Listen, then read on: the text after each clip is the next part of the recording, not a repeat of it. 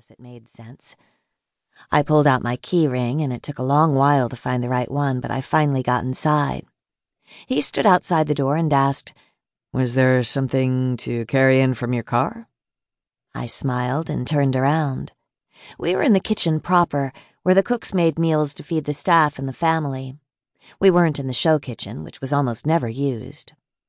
I smiled and said, "I need you to come over here and fuck me until I forget I have to be here for the next week." He stared in shock for a moment, but then stepped in, closing the door behind him. I kept myself from laughing at the eager expression on his face as he leaned forward and kissed me. The kiss didn't last very long at all before I was abruptly turned around so that my hands were on the counter and my ass was in the air.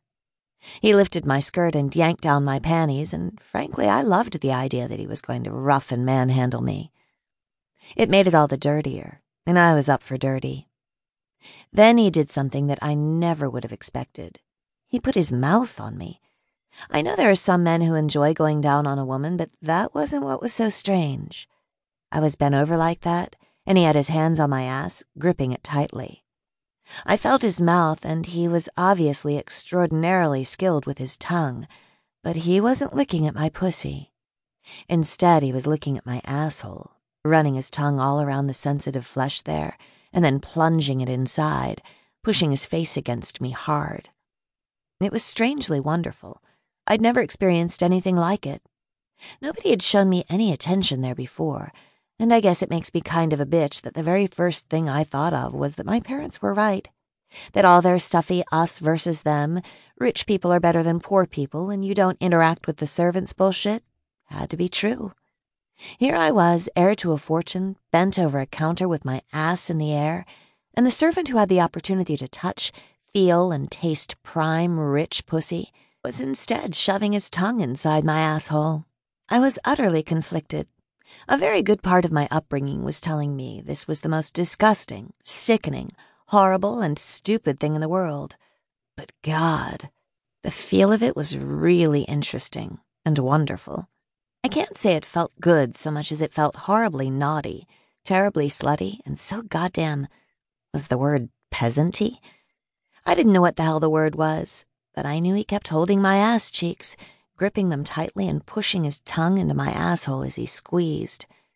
Even though I felt extraordinarily strange and was already regretting the idea of seducing one of Daddy's workers, the fact that he was doing it was sending me through tailspins. I moaned like an absolute slut. He kept pushing his tongue in, moving it in and out as though he were fucking my asshole with the slippery thing, and it was the craziest thing in the world. I don't know if I could have come just from that, but I was beginning to get into it, pushing my ass back. I had to bite my tongue because I almost started shouting encouragement to him. He just kept licking and sucking and pushing his tongue in and squeezing my ass. And then he stood up. I was glad he did because I was ready. My pussy was so goddamn wet.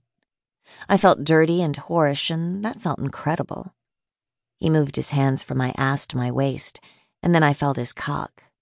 He adjusted it briefly and pushed in before I even had a chance to feel shock that he wasn't putting it up against my pussy, but instead, just as he did with his tongue, had positioned himself at my ass. It was the craziest, most impossible thing I had ever experienced. There was a great deal of pain, a hell of a lot of pain, but I didn't feel it right away because I was still too busy being shocked. He had my pussy available, and instead, he had gone to my ass. I hadn't seen his cock, but it was obviously gigantic.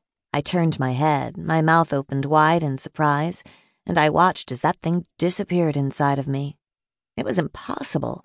The fucking thing looked like a goddamn baseball bat going into my ass, and it felt just as bad.